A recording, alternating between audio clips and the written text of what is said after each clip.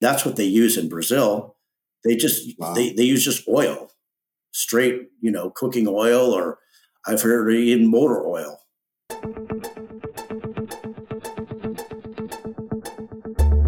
Is bodybuilding about selfies, steroids, magazines, and muscles? How do I become a successful pro bodybuilder or fitness competitor? Where do I even start if I'm new? And the biggest question of all, what are the judges looking for anyway? Even today with the internet, many people first discover bodybuilding by word of mouth. The lack of regulation has caused a boom of unqualified coaches, scattered info, biased advice, dangerous protocols, and posing trends that are a hot mess. After 20 years in the business, I have seen it all. Week after week, I'm going to talk about taboo topics that get swept under the rug, provide you tips and strategies to gain a competitive edge and stand out on stage in any division or federation. I'm going to answer all the burning industry questions without the bias. I have competed across 6 federations, earned pro status in 3, and judged in 2. I've coached posing and choreography for men and women in all federations and divisions. I know just how much competing means to you. I'm your host, Michelle Welcome, and you are listening to the Everything Else in Bodybuilding podcast. Be sure to download your free guide, 5 Things Every Bodybuilder and Fitness Competitor Needs to Know Before Your Next Show at eeinbb.com. That's www.eeinbb.com.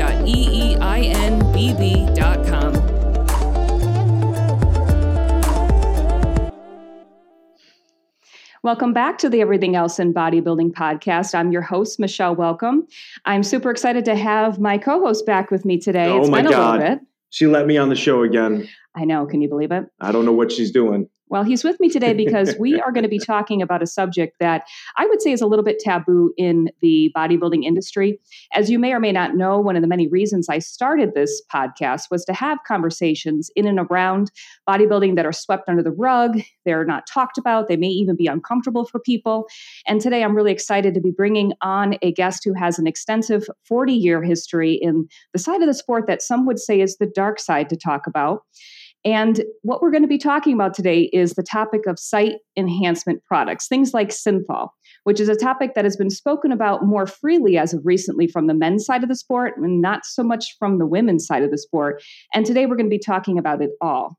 My guest today doesn't have the I competed and got a pro card history or I competed to inspire others story. Today's guest, Larry Pollock, has a history in the bodybuilding industry that includes some experiences that you're more likely to hear in a movie. His no-holds-bar attitude and honesty is what piqued my interest to come on the show today to have the conversation in and around the subject of site enhancement injections and their prevalence in bodybuilding across men and women's divisions today. I'm excited to welcome Larry Pollock to the show. Larry, please share a brief history on your background, how you got into bodybuilding, and share how and why you got into the performance enhancement side of bodybuilding. Well, it's an interesting story. Obviously, I started bodybuilding for the reasons most teenage kids do. I was a smaller kid and I wanted to get bigger, but I happened to just be in the right place at the right time. I grew up in the San Fernando Valley, which is a suburb of Los Angeles. And at the time, Weider Empire was running all of bodybuilding and all the pro bodybuilders were under contract with Joe Weider. So there was a gym called Don Peters Gym, located in the San Fernando Valley. Later, it turned into a Gold's Gym. But at the time, since the bodybuilders had to live there because they didn't have internet like they do today, everybody did photo shoots for the magazines. Most of them were training at that gym. So I walked into that gym at about 14 years old. And the first bodybuilder I ever saw was Bertil Fox, who was massive. And I really thought he was a gorilla lifting weights. I saw him from the back. I didn't think it was a human being that huge. And then he turned around and he was a man. I thought, this is the biggest man I've ever seen. So I signed up at that gym and also training at the gym at the time were Lee Haney, Rich Gaspari, Matt Mendenhall, Al Beckles, a lot of pros. And so I just fell into the right place. And later from there, I went to Joe Gold's World Gym in Santa Monica, and I just started training with pros right from the very beginning. And immediately I just wanted to be a competitive bodybuilder like they were. These were the people I looked up to. So it was sort of natural just to get into it. And at the time, anabolics were not illegal. I mean, they weren't talked about a whole lot, but you could literally buy it at the supplement counter at the gym. It wasn't, and we didn't think anything of it. Wow. Larry, what year is this about? This would be, I can tell you, it was 1981 when Arnold just won the controversial, no, I'm sorry. It was Arnold won the Olympia in 1980, which was controversial. And then I joined that gym, I believe it was 1981 when Franco won the controversial Olympia. And so I trained at that gym, and then I ended up training under a professional bodybuilder who was Mr. Universe named Mike Sable. And he trained me for my first show when I was 16, which I won, beating all the 18 to 19-year-olds. So after that, I was hooked. I kept competing. I won several shows in the teenage division. And then I went to the Teen USA when I was 18. I won the light heavyweight and the overall there. And from there, I went to the Teen Nationals, which I expected to win, but I ran into somebody you may be familiar with, Sean Ray. Mm-hmm. And obviously he was on another level. So I took second to him there. And I continued competing. And I've pretty much been competing on and off for, 30 plus years in bodybuilding. At 20 years old, I started competing in powerlifting. I had no intention of being a powerlifter. Just somebody told me there was a powerlifting competition. Why don't you do it? And I had never competed in powerlifting. I didn't know anything about it, but I went in there and I won my first meet because I was already strong just from the bodybuilding. Mm-hmm. And so then I kind of got into that as well.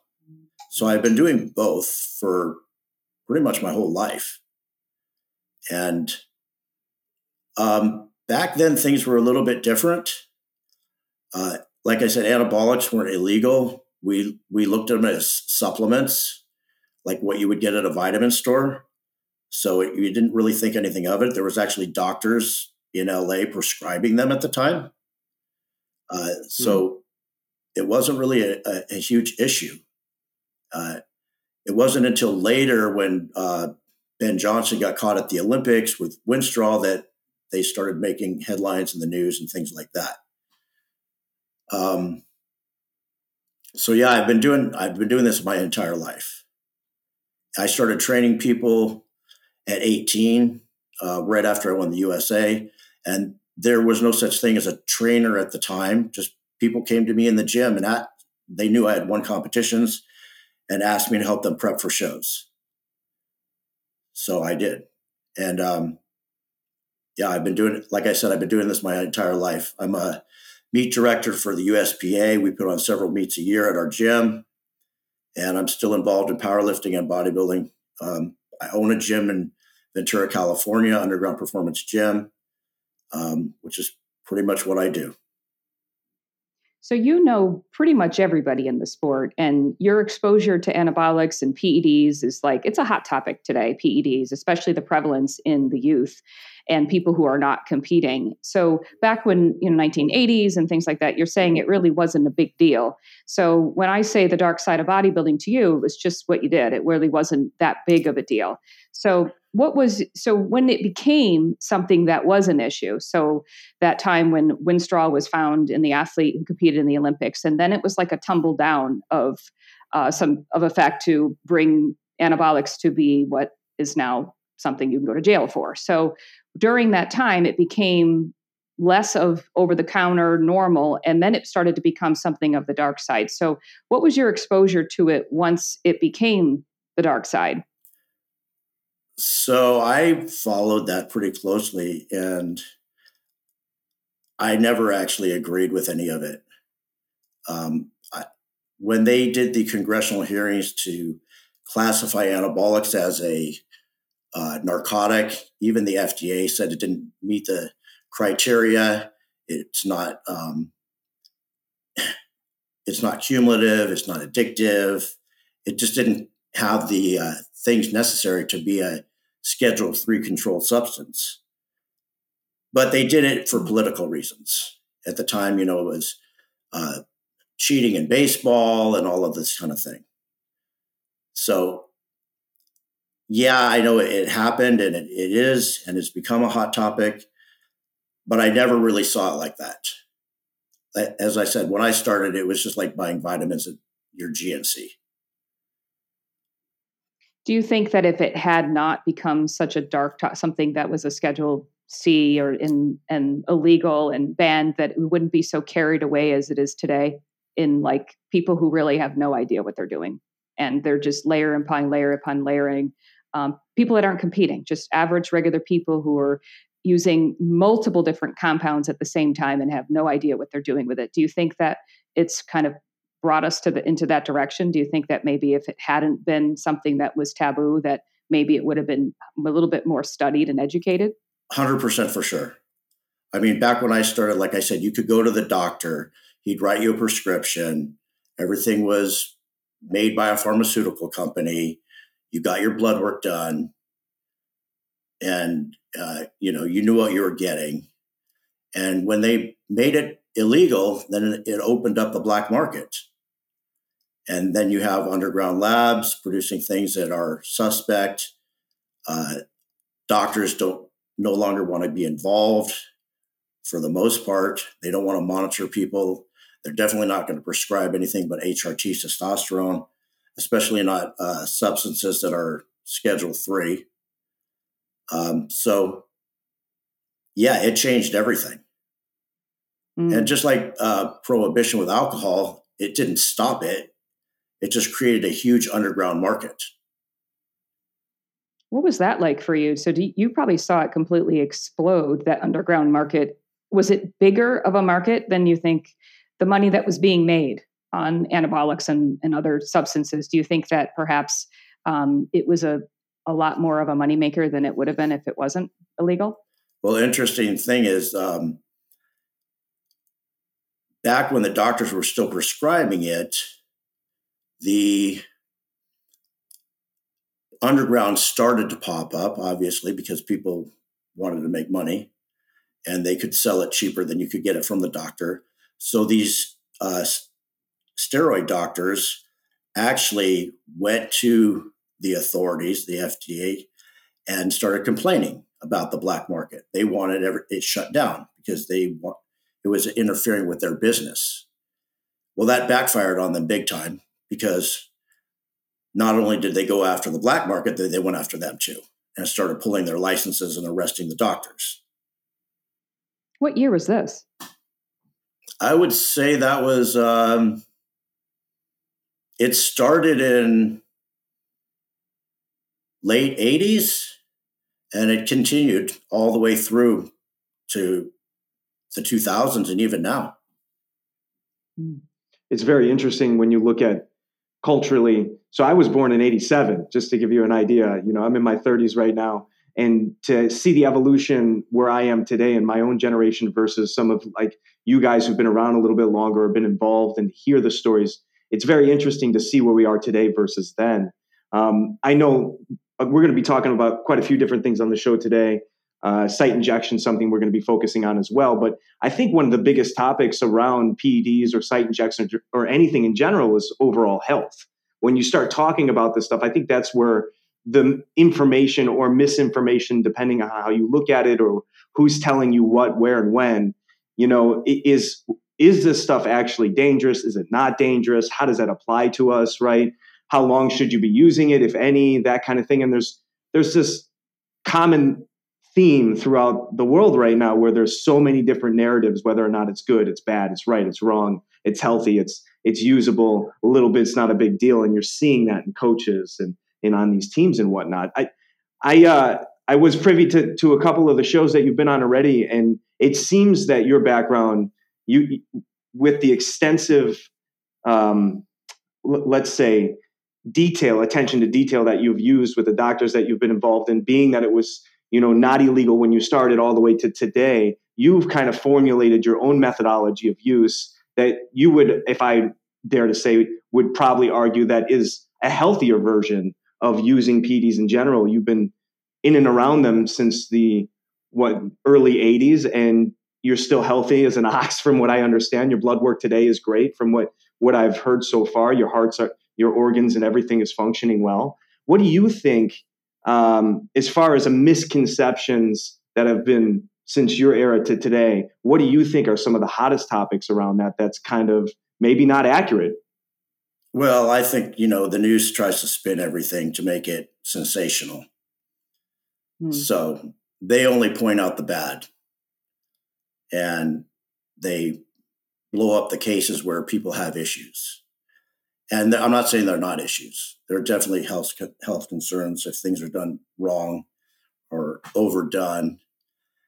And there are some people that, took advantage of the situation to make themselves a name and promoting like massive dosages and things like this, like Boston Lloyd, who was a good friend of mine for a number of years.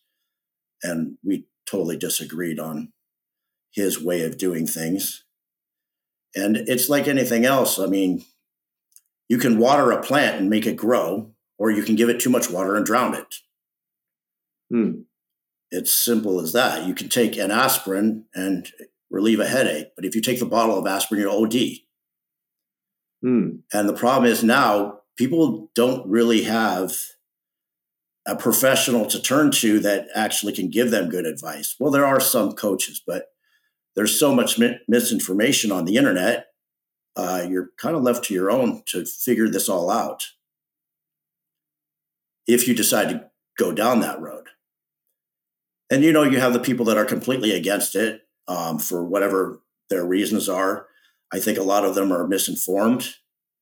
And then there are cases where people do crazy things and take way too high of dosages, do things they shouldn't do, and they end up hurting themselves. So there's definitely risk involved in anything.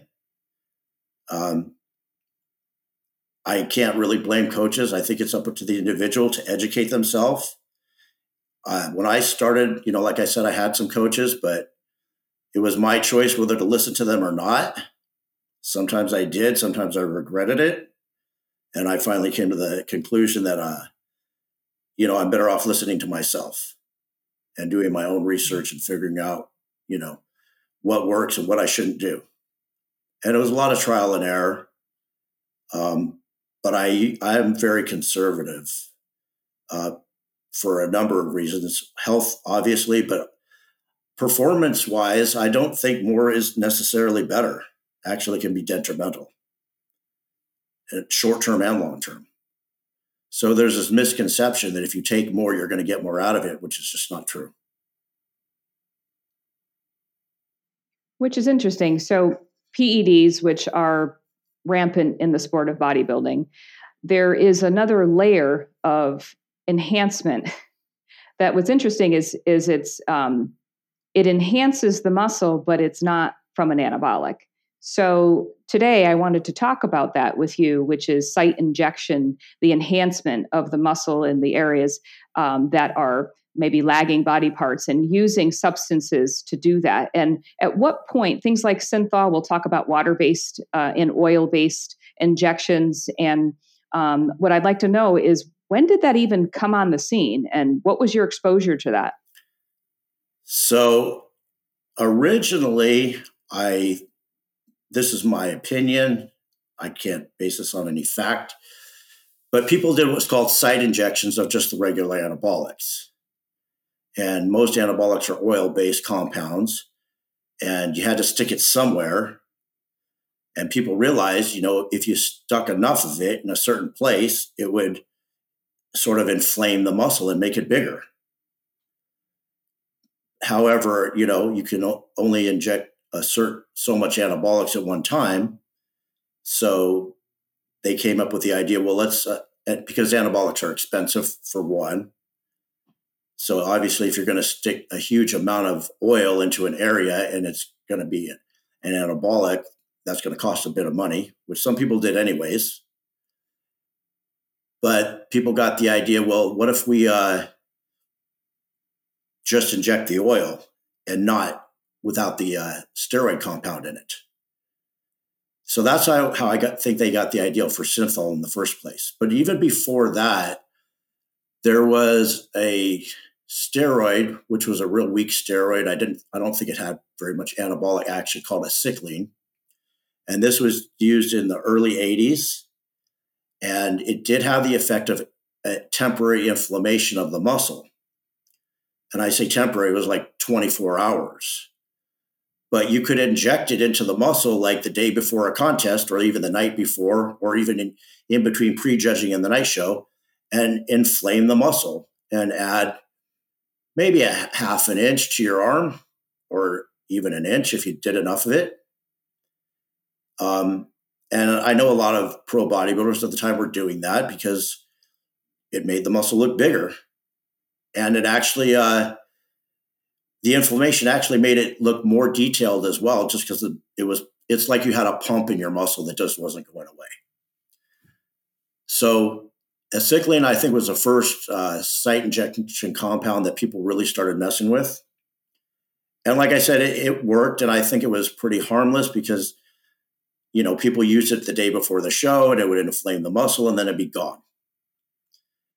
What year was this, you think? Oh, I know it started in mid 80s because I know certain pros that I trained with were using it and I used it myself. And like I said, it was a very short acting thing. Later, they came up with something called Nolatel, which was a prostaglandin. Same idea. You inject it in the muscle. It didn't have any anabolic properties, but it would just inflame the muscle. The problem with Nolatel, it made you nauseous and sick to your stomach. So you'd take it, it would inflame the muscle, but you'd be puking your guts out. What was in it? It's a prostaglandin, which is a peptide hormone. And okay. I think they use it for inducing labor in pregnant women. Yikes. But if you put it in the muscle, it would inject the muscle, but also make you sick to your stomach. I think I tried it twice and that was it. Okay. We went for the second? You try it once, you're like, oh, I got sick. Maybe it was just maybe I just didn't feel good. Second time, you're like, no, it's the stuff. Okay, so that stuff didn't work. So then what happened?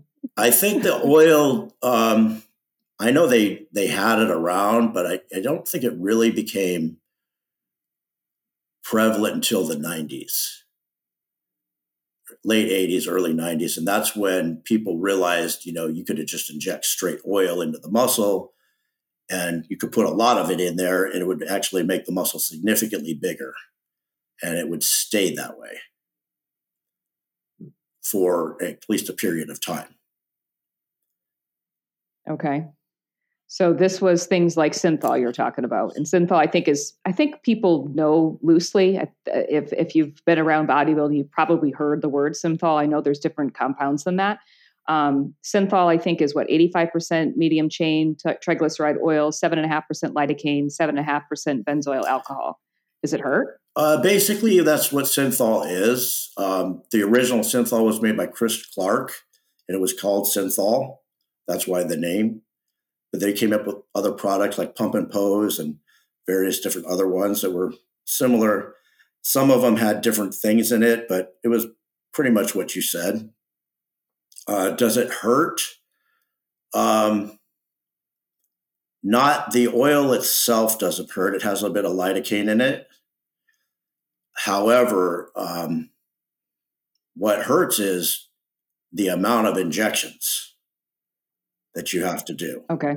The amount of injections, the volume of oil that you're putting into a specific area can be painful. Not the shot itself doesn't hurt, but doing it. One thing about synthol is, so there's different ways people can use synthol. So let me explain that a little bit. You could use, let's say, a small amount to, let's say one arm is bigger than the other, so you're asymmetrical. And you want to put a half an inch or a peak on your bicep. So you inject 3 cc's cc's of synthol in both heads the day before a contest, and you add maybe a quarter inch, half inch to your bicep to balance things out. But that's not the way most people used it. Most people used it to actually put significant amount of size on. And I learned this originally from Nasser El Somebody. I was actually preparing for the Mr. USA to compete in the heavyweight division in 2003. And I was on my way down to Mexico, and I stopped by World Gym in San Diego just to train. And I ran into Nasser there, and I told him I was getting ready to compete in 6 weeks. And at the time, I weighed about 230 pounds, and I was pretty much almost in contest shape. And he took a look at me, and he said he was impressed, and he offered to help prepare me for the show. So, of course, this is Nasser. He was, runner-up Mr. Olympia, a famous bodybuilder. Of course, I took him up on that. I'm going to learn from this guy. He completely destroyed me in 6 weeks. Oh, my God. What happened? Well, I have a very fast metabolism. So, I can't do tons of cardio, and I can't do crazy low-calorie, no-carb diets for long periods of time because I just don't carry body fat. I mean, right now I'm at like 5% body fat, and this is normal for me walking around.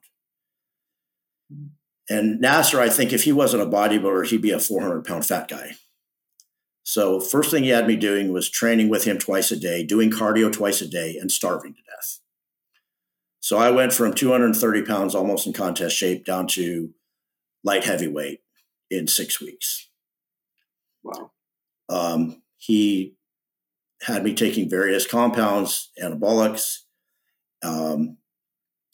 dosages higher than I'd ever done. And he is the first one that taught me about synthol. I mean, I knew about it, but he's the first one that told me how to use it.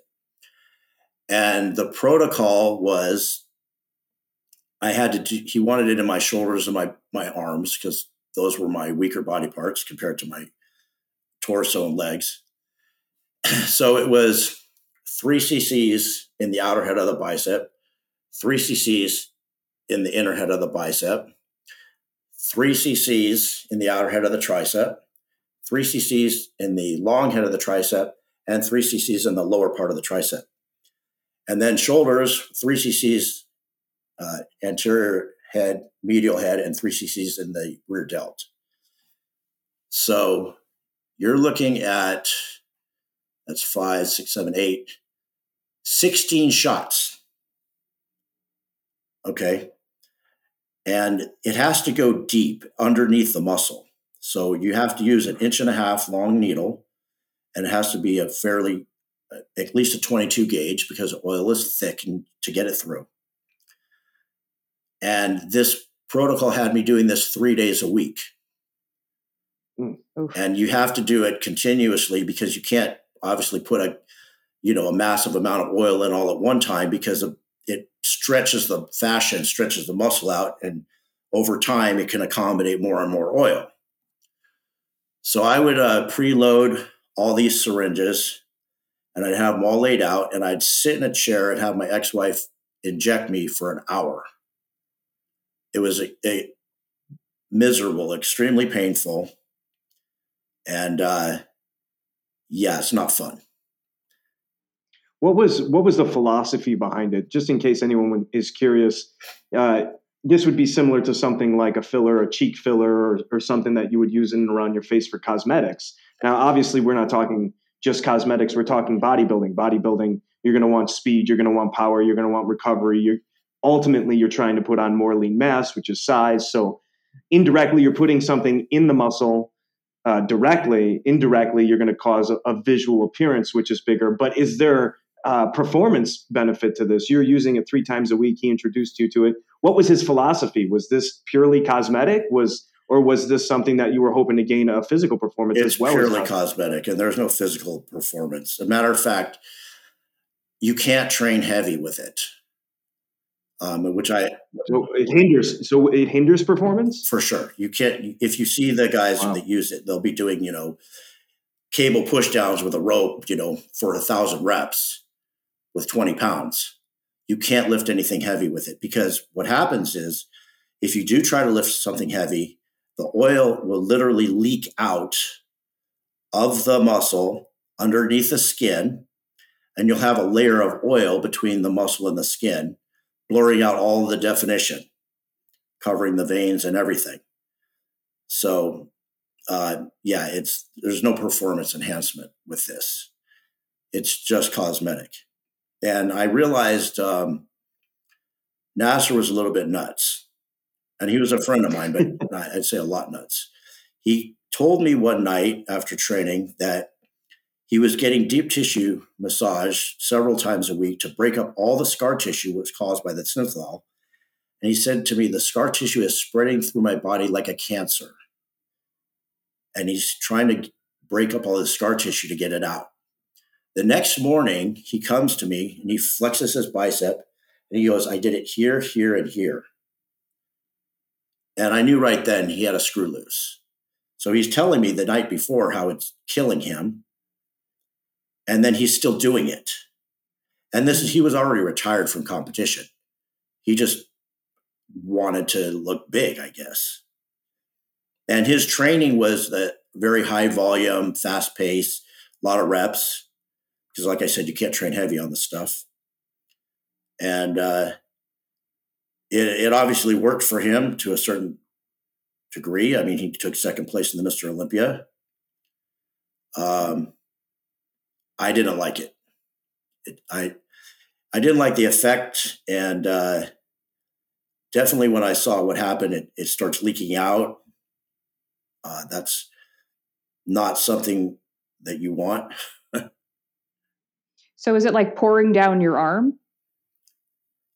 It's literally when it's leaking out. It will pour down your arm, yes, but it'll leak out like underneath the skin, and then eventually I'll just tell you like this: there is a competitor who won his division at the Mr. Olympia this year, who I would never think that was using something like that because there's height and weight restrictions on that division. But if you take a look at him doing the double bicep, he has where the bicep has, a space here. He has a little thing going into his elbow. Anybody who knows what that is, that's synthol leaking out of his arm. Is it a divot? You talking about a crease? No. It looks like Dimple? It's here. You see the space? Well, he's got a little lump going into his elbow. Okay. I think I know who you're talking about. I've seen some of the gossip about somebody's biceps. I think I know who you're talking about. It was one bicep, yeah. And actually somebody asked on a podcast, what was up with his arm? And they just completely dismissed it. They didn't want to talk about it. But I knew it. I was at the Olympia and I was had pretty good seats. And as soon as he did it, I thought, okay, he's got synthol coming out of his arm. Wow. And that's interesting because there is a weight limit. So how much weight it's metabolized by the body, right? Slowly, correct? But what about the water-based ones? So there's oil-based, the example is synthol, and then there's water-based ones as well. So the water-based stuff, hydrolonic acid. I don't think it works. It gives a temporary inflammation. It works a little bit, but it doesn't work like the oil. Isn't it kind of similar to the fluid in your joints, hydrolonic acid? Yeah, isn't that what they it use. Is? They use for lip fillers and things like this. I just don't think it really works in large muscle groups. Okay. In my experience, it's absorbed way too fast. So, no matter how much you put into there, it's absorbed too quickly and it just breaks down in the body. I don't think the people that were hyping it are the people that were selling it. Interesting. I think I understand what you're saying. I know that the water-based ones have been, at least what I've been hearing, is that it takes weeks to kind of the oil-based ones, it takes weeks to use the product to get you to the point where you want to be. And the water-based ones are something you can use between morning and night show just to give that little extra pump. Is that what is being used today prevalently? both the oil and the water? Or are you seeing more water than oil? Or are you just seeing, like, which one are you seeing more prevalent use? I couldn't answer that question. I like I said, I think the oil base is going to have dramatically better effect, whether you're using it over a period of time or even for a temporary. I don't think the water base is really worth much. It's interesting. Curious in your opinion, being that you said you were at the Olympia, you've seen the top competitor there. We don't need to use names or anything. But if you had to give a percentage, obviously you have a keen eye to the majority of this stuff. Could you say that what percentage of the top competitors per division were you seeing a lot of usage? Is it maybe 1 out of 10 in every division, 5 out of 10, or is it a very unique situation where we're still seeing it very scattered, or is this something that people are using very prevalently? Okay, obviously I'm not only the person doing it knows, and maybe their coach. Sure. And unless there's something gone wrong, you don't necessarily can't tell. I mean, obviously when things are gone wrong, there's big lumps, awkward looking muscles and things like that, like we said in that one guy. Mm-hmm. But you don't really know for sure who's doing it or who's not doing it. But if I had to guess, I would say at that level, probably most of the top competitors are doing it. Only for the reason that, okay, obviously there's a lot of money on the line. They want to win. Anything that's going to give them a competitive advantage, whether it's, 0.5% or more, people are going to do it.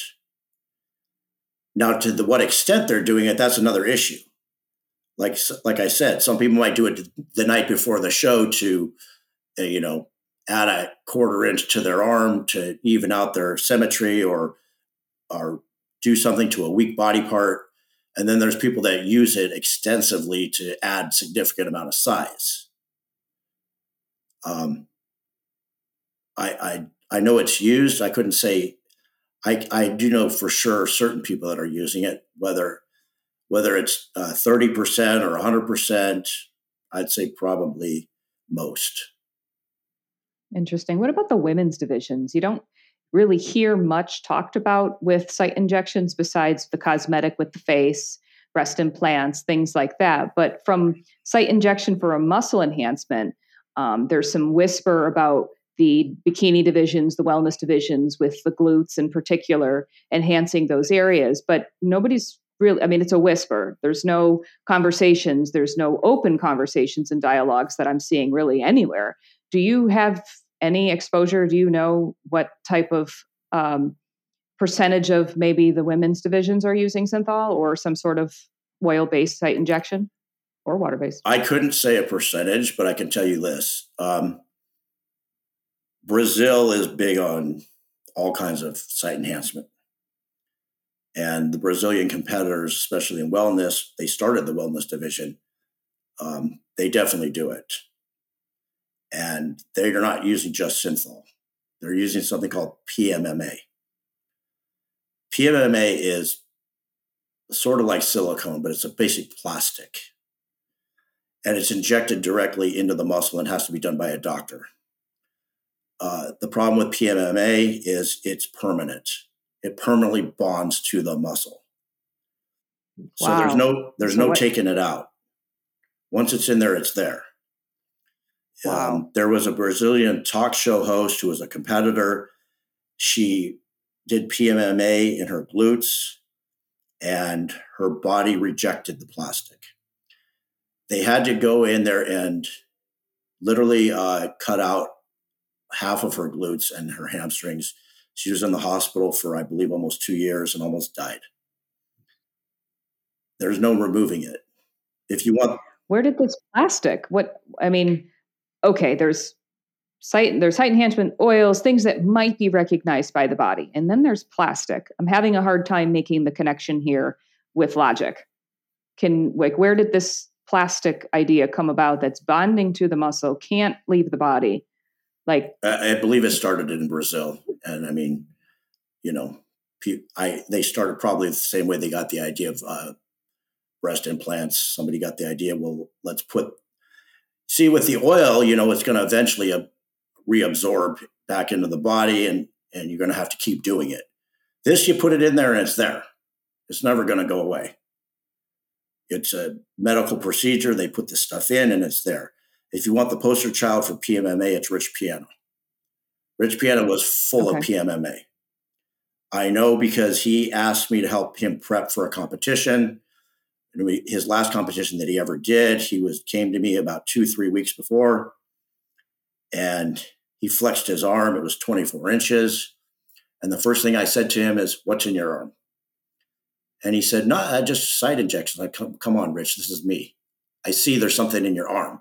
There's no separation between your bicep and your tricep. It's just a big lump. And it doesn't change shape when you flex it. It was the same, whether it was hanging at his side or whether he was flexing his arm.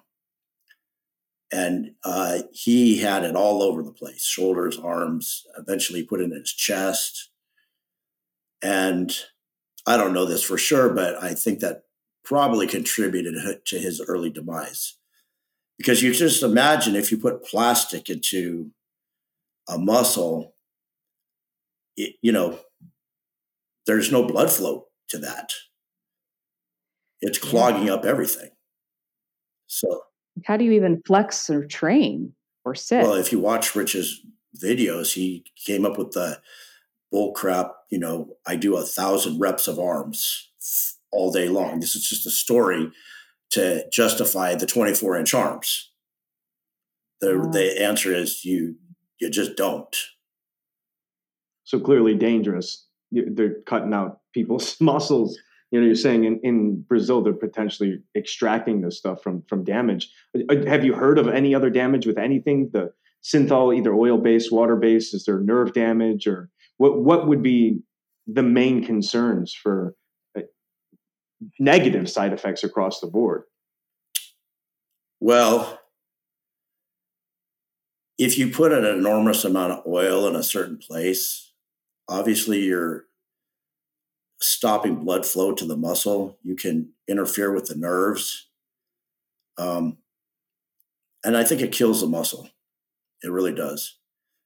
I can tell you this, when you stop doing it and eventually the oil gets reabsorbed, whether depending on your metabolism, whether that takes weeks or months, however long it takes, when it comes out, your muscle is not the same as it was before you did it.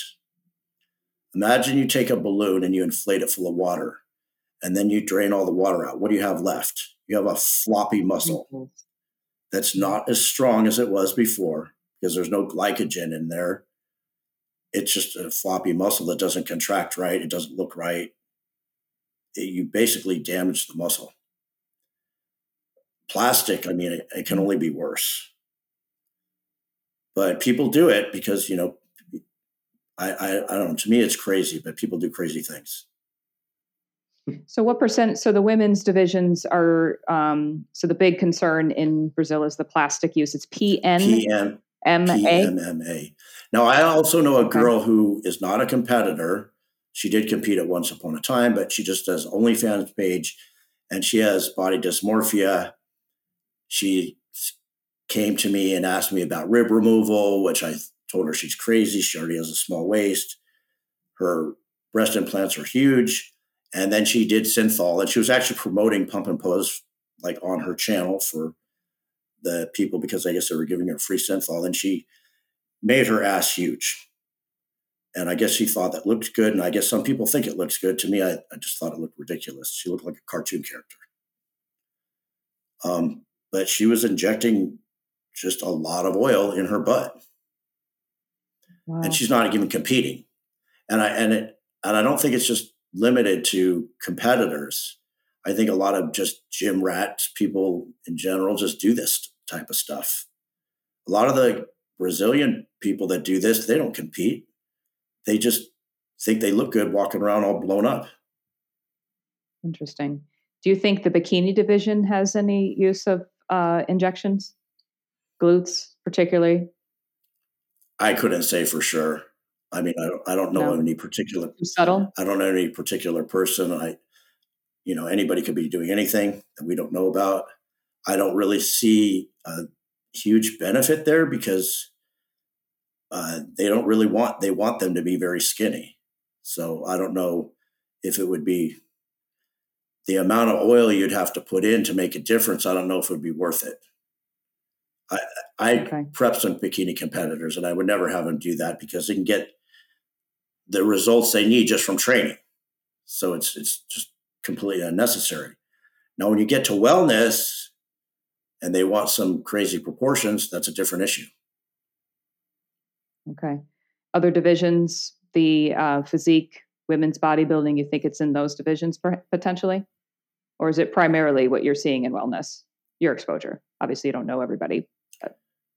I think on the amateur level, it's definitely noticed more. I talked to a good friend of mine who's an NPC judge just last night about this. And she was like, yeah, we mark people down. We can see inflammation, this, and that. And I said, what about when you can't see it? And she didn't really have an answer to that. Obviously, you can't see it. You don't know. You can't mark them down if you don't know. If they see it, they'll mark it down. But like I said, people will do anything to get an advantage. Not everybody, but a lot of people will. So if they think it's going to give them, a 2% advantage and they might win a pro card, they might do it.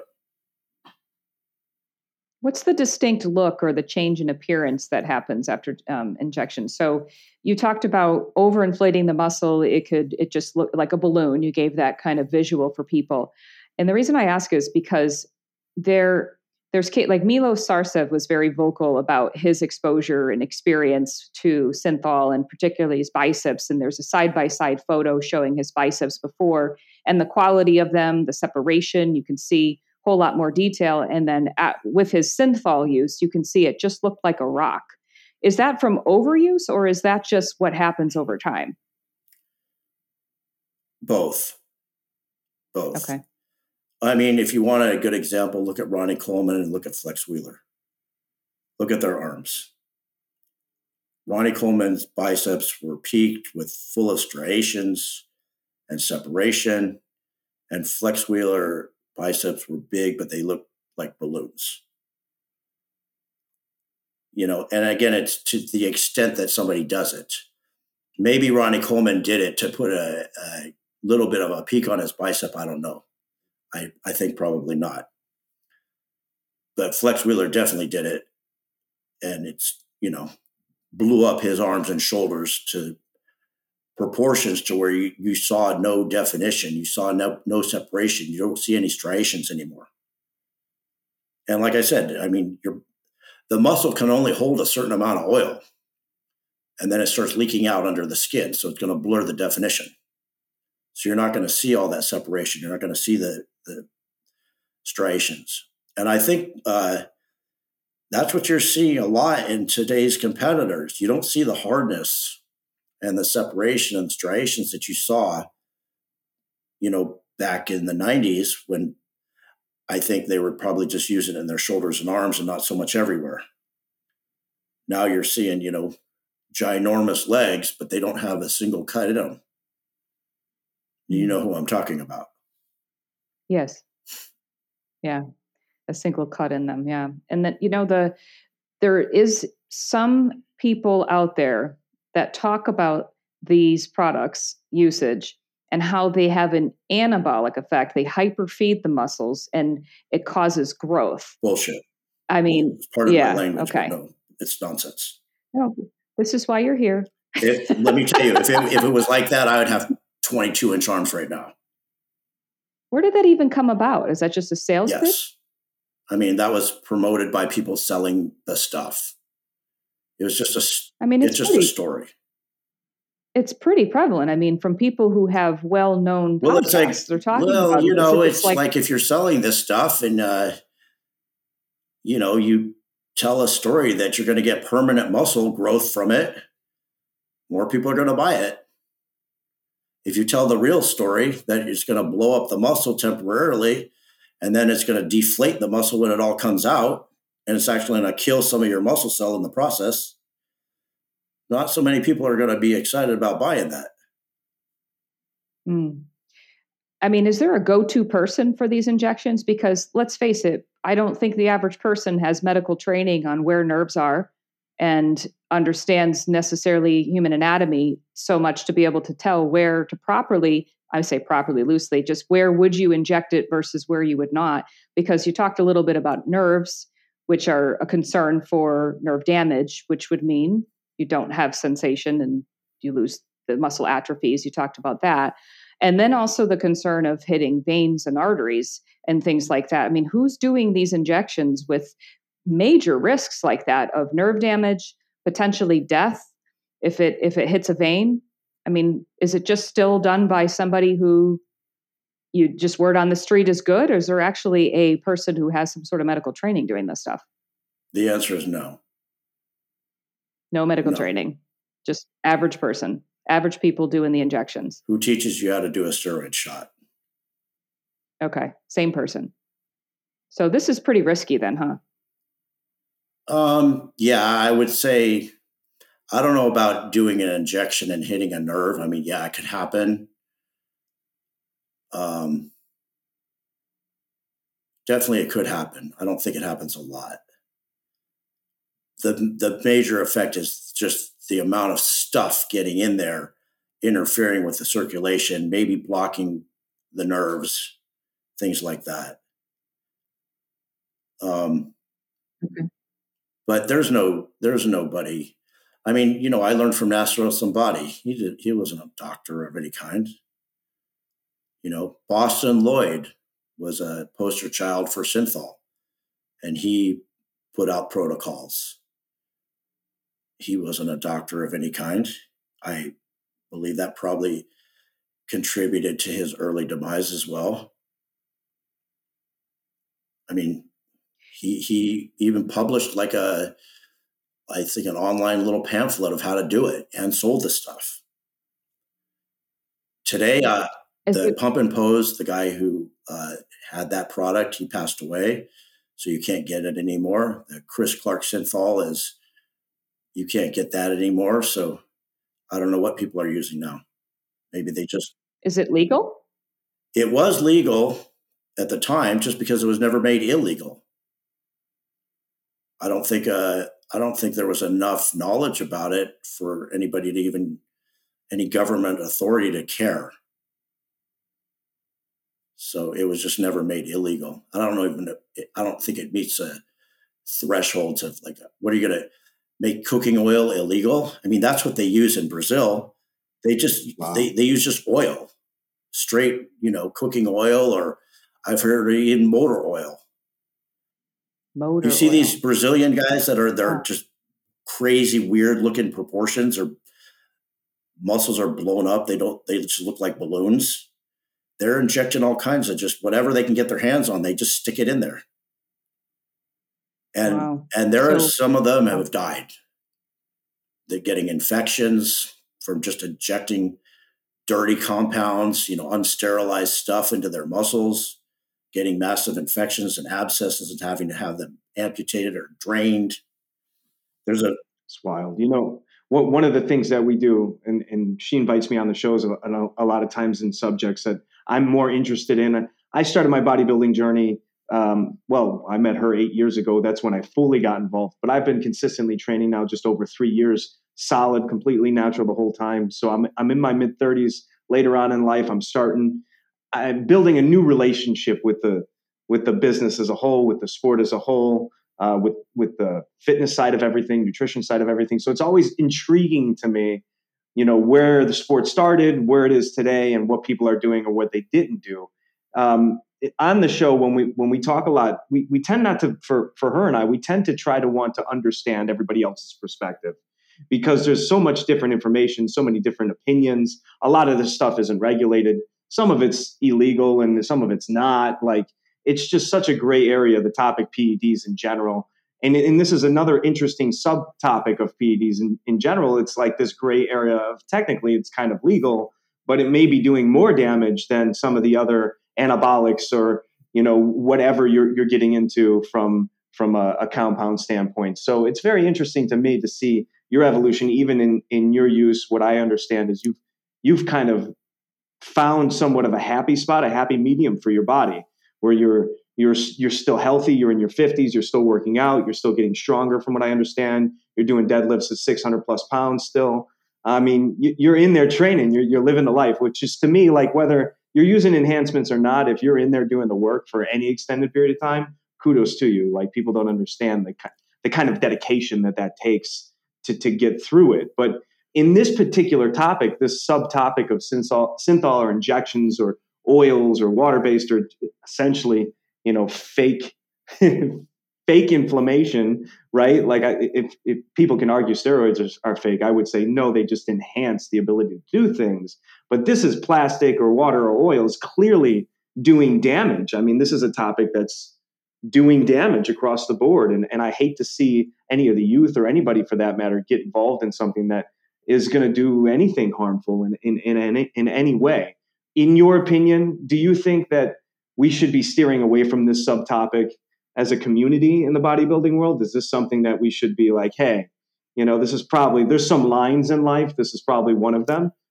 Do you think maybe we can move in a direction where we can speak freely about it like that? Or what's your interpretation as a whole?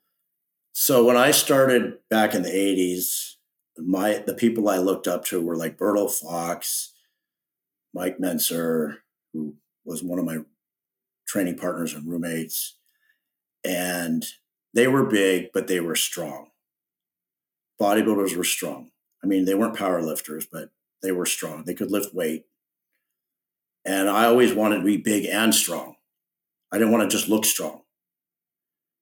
So the idea to be blown up and not be able to curl a 50-pound dumbbell, it's not appealing to me.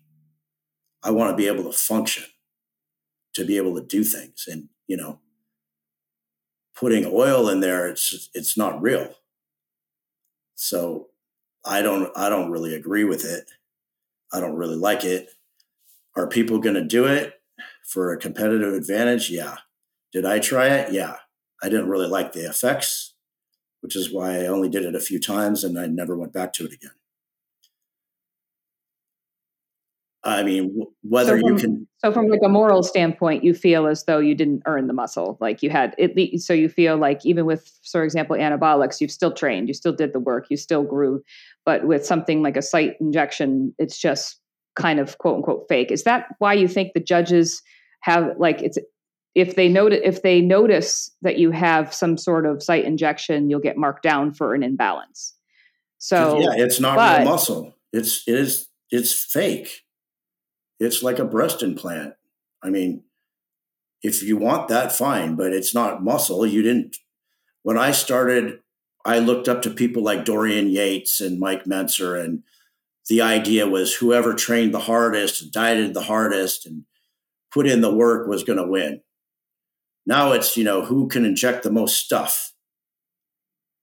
And I don't really, it's not appealing to me. What about implants? So you mentioned breast implants, but what percentage of people are putting muscle implants in? Is it easy to conceal muscle implants? Absolutely not. I saw a Brazilian in the first wellness competition, was at the LA Fit Expo, which I actually talked to my friend who's a judge. She judged that show. And there was a Brazilian there with butt implants, and it was so obvious. It just did not look anything like muscle. It just looked weird. You could see the outline, like you could see the outline of a breast implant. You could see the outline of the implant in her butt, and then her skinny legs coming off of it. It totally looked bizarre. Yeah, there was a lot of controversy. Speaking of the women's division, it's all over the internet, that there was a wellness competitor that came out who had awkward looking glutes, and she was put into the third call out instead of being somebody that people consider to potentially be a top 5 contender in the Olympia. And what was interesting was she did actual x-rays and showed that she didn't have implants. But a couple of days later, it showed that she had photos of her with striated glutes. However, at the actual show, there wasn't any striations. It was very soft looking glutes, but there's a crazy amount of separation in the quads, but the glutes looked really soft. So I thought that was kind of interesting where people just assumed it was implants. Perhaps it wasn't, and maybe it was just a temporary enhancement. What are your thoughts on that, Most likely synthol. Most Synthol? likely. I mean, it could. You probably know what I'm talking about. If you were at the Olympia, I know who you're talking about, and I saw the video on it. I don't think those are implants. It maybe she just has weird looking glutes, and maybe her conditioning was just off. I don't know, but I don't think they definitely weren't implants. But could there have been synthol in there or some other substance? Yeah, for sure. I think what was the most suspicious was it just looked very soft. So the glute, she was extremely lean, and you would have expected some striations if you see striations everywhere else, but the glute. So I think that was potentially what was throwing people off. So you think that it's maybe some synthol use? How many women do you actually see on stage striations? Women's physique. I'm just saying, not too many women you're going to actually see striations, and you got to remember, taking a picture in a hotel, you're going to see things a lot different than on stage on a pay-per-view with crappy lighting. So the striations might have been there, and you just couldn't see them. And you can have striations with synthol in your butt or PMMA or whatever else because it's underneath the muscle. So that doesn't mean she didn't have something in there. I'm not saying she did or didn't. I don't know. Sad. I mean, really, at the end of the day, it's my opinion. I know we don't like to do that, but my opinion is it's just sad. Experimenting is one thing, and learning for yourself, especially if you don't have knowledge or you're trying something for the first time. But just as you did, you realize very quickly that this is probably something that's not going to be beneficial long term in any efforts. So it's interesting to hear, and I appreciate your honesty and openness to talk about what your opinion is on this. Your candor to everything that you're doing is admirable in some aspects, so that people like myself or anybody who's just getting involved or people learning can have an understanding of what is or isn't, so that I'm not getting misinformation from the next drug dealer at whatever gym, or I want to look a certain way and find out that that's not achievable really in any healthy way for that matter. So thank you for that. I appreciate that. Well, yeah. Yeah, and go ahead. I was going to say, and your exposure and history in the sport is really quite lengthy, and you have so much. You have so many stories. I mean, people can find all kinds of stories about you, just maybe Google or YouTube. And you've done quite a few interviews about your past and how really quite movie-like it was. And, today, I mean, what's it feel like today? So here you are, you seem to be in a really great place. You're here on a podcast with us sharing and really, I think, giving back to the bodybuilding industry, because I don't think there's a lot of honesty and people that are this blunt and open about things where, I can ask you a question and you come back and you're like, it's bullshit. It's just the way I am. I just tell it like it is. I've never been somebody that's fake. I have nothing to hide. Yeah, my story is all over the internet. I just told it like it is. And you actually spent 3 years putting together a script for your story. I think the audience you really should pay attention to when this story is, because you're looking for somebody to actually create the movie. Yeah. Right? So I did a YouTube video at the time. This is several years back. I didn't even know why I was doing it. These guys from a podcast called Fresh Out asked me, do you want to do a podcast? And I'm like, sure. I had no idea what it was for or why or anything. They had me meet at an apartment in Studio City, pulled up a chair, set up a camera and a microphone and said, okay, go ahead and talk. So I just told them what happened. And I didn't know if it was going to go anywhere or anything. I didn't know what it was for. But the thing went viral, and it's got like 3 million views. And I got contacted by all these screenwriters, and one guy, I decided to work with him, and he's been working on a script, and we've been working on it for about 3 years, and it's finally done. It took a long time, but it's pretty in depth, and it's more, it has a lot of aspects to it. It's gets into the whole political thing about, Balco and Operation Raw Deal, and how steroids became a Schedule III controlled substance, and the whole background. So it's pretty detailed. Maybe a little trailer for the audience who maybe doesn't have hasn't been able to see a little bit about you. Maybe you can provide a little quick trailer about what perhaps is in this documentary of your life. Well, if you watch the YouTube video that's on there, the one that got 3 million views, it mainly talks about I ran a steroid lab in Mexico, and that during Operation Raw Deal, it got closed down. I was kidnapped by the cartel. So there's some of that in there, but the actual script goes more in depth about, right from the beginning, when I got into bodybuilding and all the things that I went through all through the teenage years, all the way through till now, where I'm running my gym. So it's a whole life story. It's not just that point in time. You have like 9 lives. I feel that sometimes. Sometimes I look back and I think reality is stranger than fiction. And you sit here today and you're so well composed. You have a gym. You actually have a powerlifting meet that's coming up, March 25th. Let's see, Saturday, March 25th, all day at Underground Performance Gym. You've got a powerlifting meet. Interesting. It says I think I just saw that it's drug tested. Yes, right? It is drug tested. Interesting. What's the meaning behind making that drug tested? We do drug tested and non-tested meets. I run 2 non-tested meets and 2 drug tested meets a year. And there's just a demand for drug tested because in powerlifting, not everybody wants to take drugs. And so we actually drug test. And it's legit drug testing. What's legit? You can't cheat and get away with it. Okay. Even so, is it like Olympic level, or is that even cheatable versus what you guys do? Well, I guess anything's cheatable, but not at my meets. I mean, you pee in the bottle and it goes to the lab, and I seal it and put it in the mail to the lab. So, there's no cheating at my meets. It's interesting how you talk, and I do think that the credibility behind everything you're saying, the fact that you were so in depth into the industry, and especially on a level of actually having your own lab where you created anabolics, like you actually were involved in the creation of the actual anabolic substances themselves. I mean, you really do have quite the history.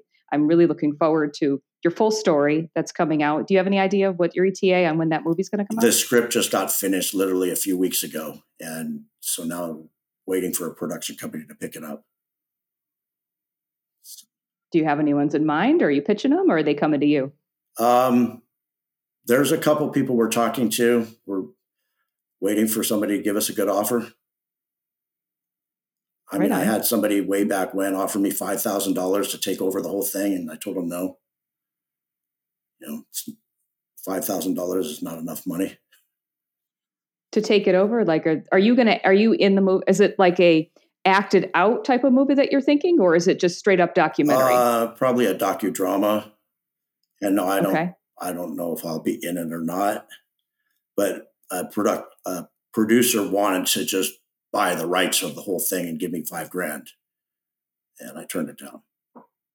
I'm having thoughts of Rocky, right? Sylvester Stallone with his script, right? Somebody offered him money, wanted his, and didn't want him to be in the movie. Do you remember all this? Yeah, it rings a bell of that. We'll see how this plays out. Well, I mean, I also wanted, the reason I chose the script writer that I did is because I wanted it to be authentic and real and based on what really happened. I didn't want to turn it into some nonsense Hollywood drama, cheesy thing that they wanted to come up with, which some people wanted to do. So it's pretty factual. I mean, there's some stuff that he put in there for dramatic effect, but for the most part, it's pretty factual based on what really did happen. So it goes through your childhood, starting with competing, I believe, at the age of 16. is when you started competing? It was even before then. Okay. 14? My older brother 15? was a famous a scientist who studied mushrooms, and he was murdered when I was 13 years old. And there's a whole story behind that. He was a competitive lifter as well. And it starts from there. And then it goes through how I got into bodybuilding, and then through bodybuilding and all the different things I went through in my life, which it seems, like I said, it seems like sometimes I look at it and I think, did that really even happen? Does it feel like a lifetime ago? Multiple lifetimes ago? Yeah, I think it feels like I've had 10 lives and in just different parts. And where are you today? I'm in a really good place. Actually, my gym's doing really well. Everything's pretty straightforward. I run my meets. I run my gym. We're doing good. That's great. Larry, where could we get more information on everything that you got going on? You can go to my website, undergroundperformancegym.com. You can contact me through there. My email address is up there. I'm on my social media, Underground Performance Gym, and also my personal one, Larry Pollock. Everything's out there. And of course, if you just Google my name, everything comes up. And we're looking forward to seeing all that come to life. Larry, I can't thank you enough for taking the time and coming on the show and being so open and honest about topics and sharing a little bit more about, really openly about some of the things that have happened in your life too. So I really appreciate your time, and I'm really looking forward to getting all of this out there for the audience and getting honesty out there. I want the subjects in the sport that may be taboo or just not talked about. This is the stuff that I want to have the conversations about. I want people especially who are new to the sport, to be able to have a little bit more education beforehand, so that maybe when they're approached by coaches who maybe are suggesting things to them, they might be like, I don't know, versus maybe just thinking, oh, well, it's just kind of what you do in the sport. So I do appreciate your time today, your honesty. Go to undergroundperformancegym.com to get some information. And March 25th is that meet if you're in the area. And where is the area? Where can people find Ventura, the gym? California. We're right in downtown Ventura, right off Main Street. Awesome. So we'll make sure that we're out that way the next time we're on the West Coast too. We'll come visit you. Yeah, you'll like it. It's probably one of the few hardcore gyms left. We have everything. Love it. Wonderful. Thank you, Larry. Have a wonderful day. Thank you so much for coming on the show. Thank you for having me. I appreciate it. Thank you. Ever wonder if you are posing correctly for your division? Learn to Pose is dedicated to taking out the guesswork on how to pose for all categories in bodybuilding. Learn 5 ways you can improve your posing skills in 5 minutes guaranteed at www.learntopose.com. There are free posing tutorials available for the bikini, figure, and men's physique categories, and more on the way for other divisions in bodybuilding. It's free, so go access your free posing tutorial for bikini, figure, or men's physique at learntopose.com.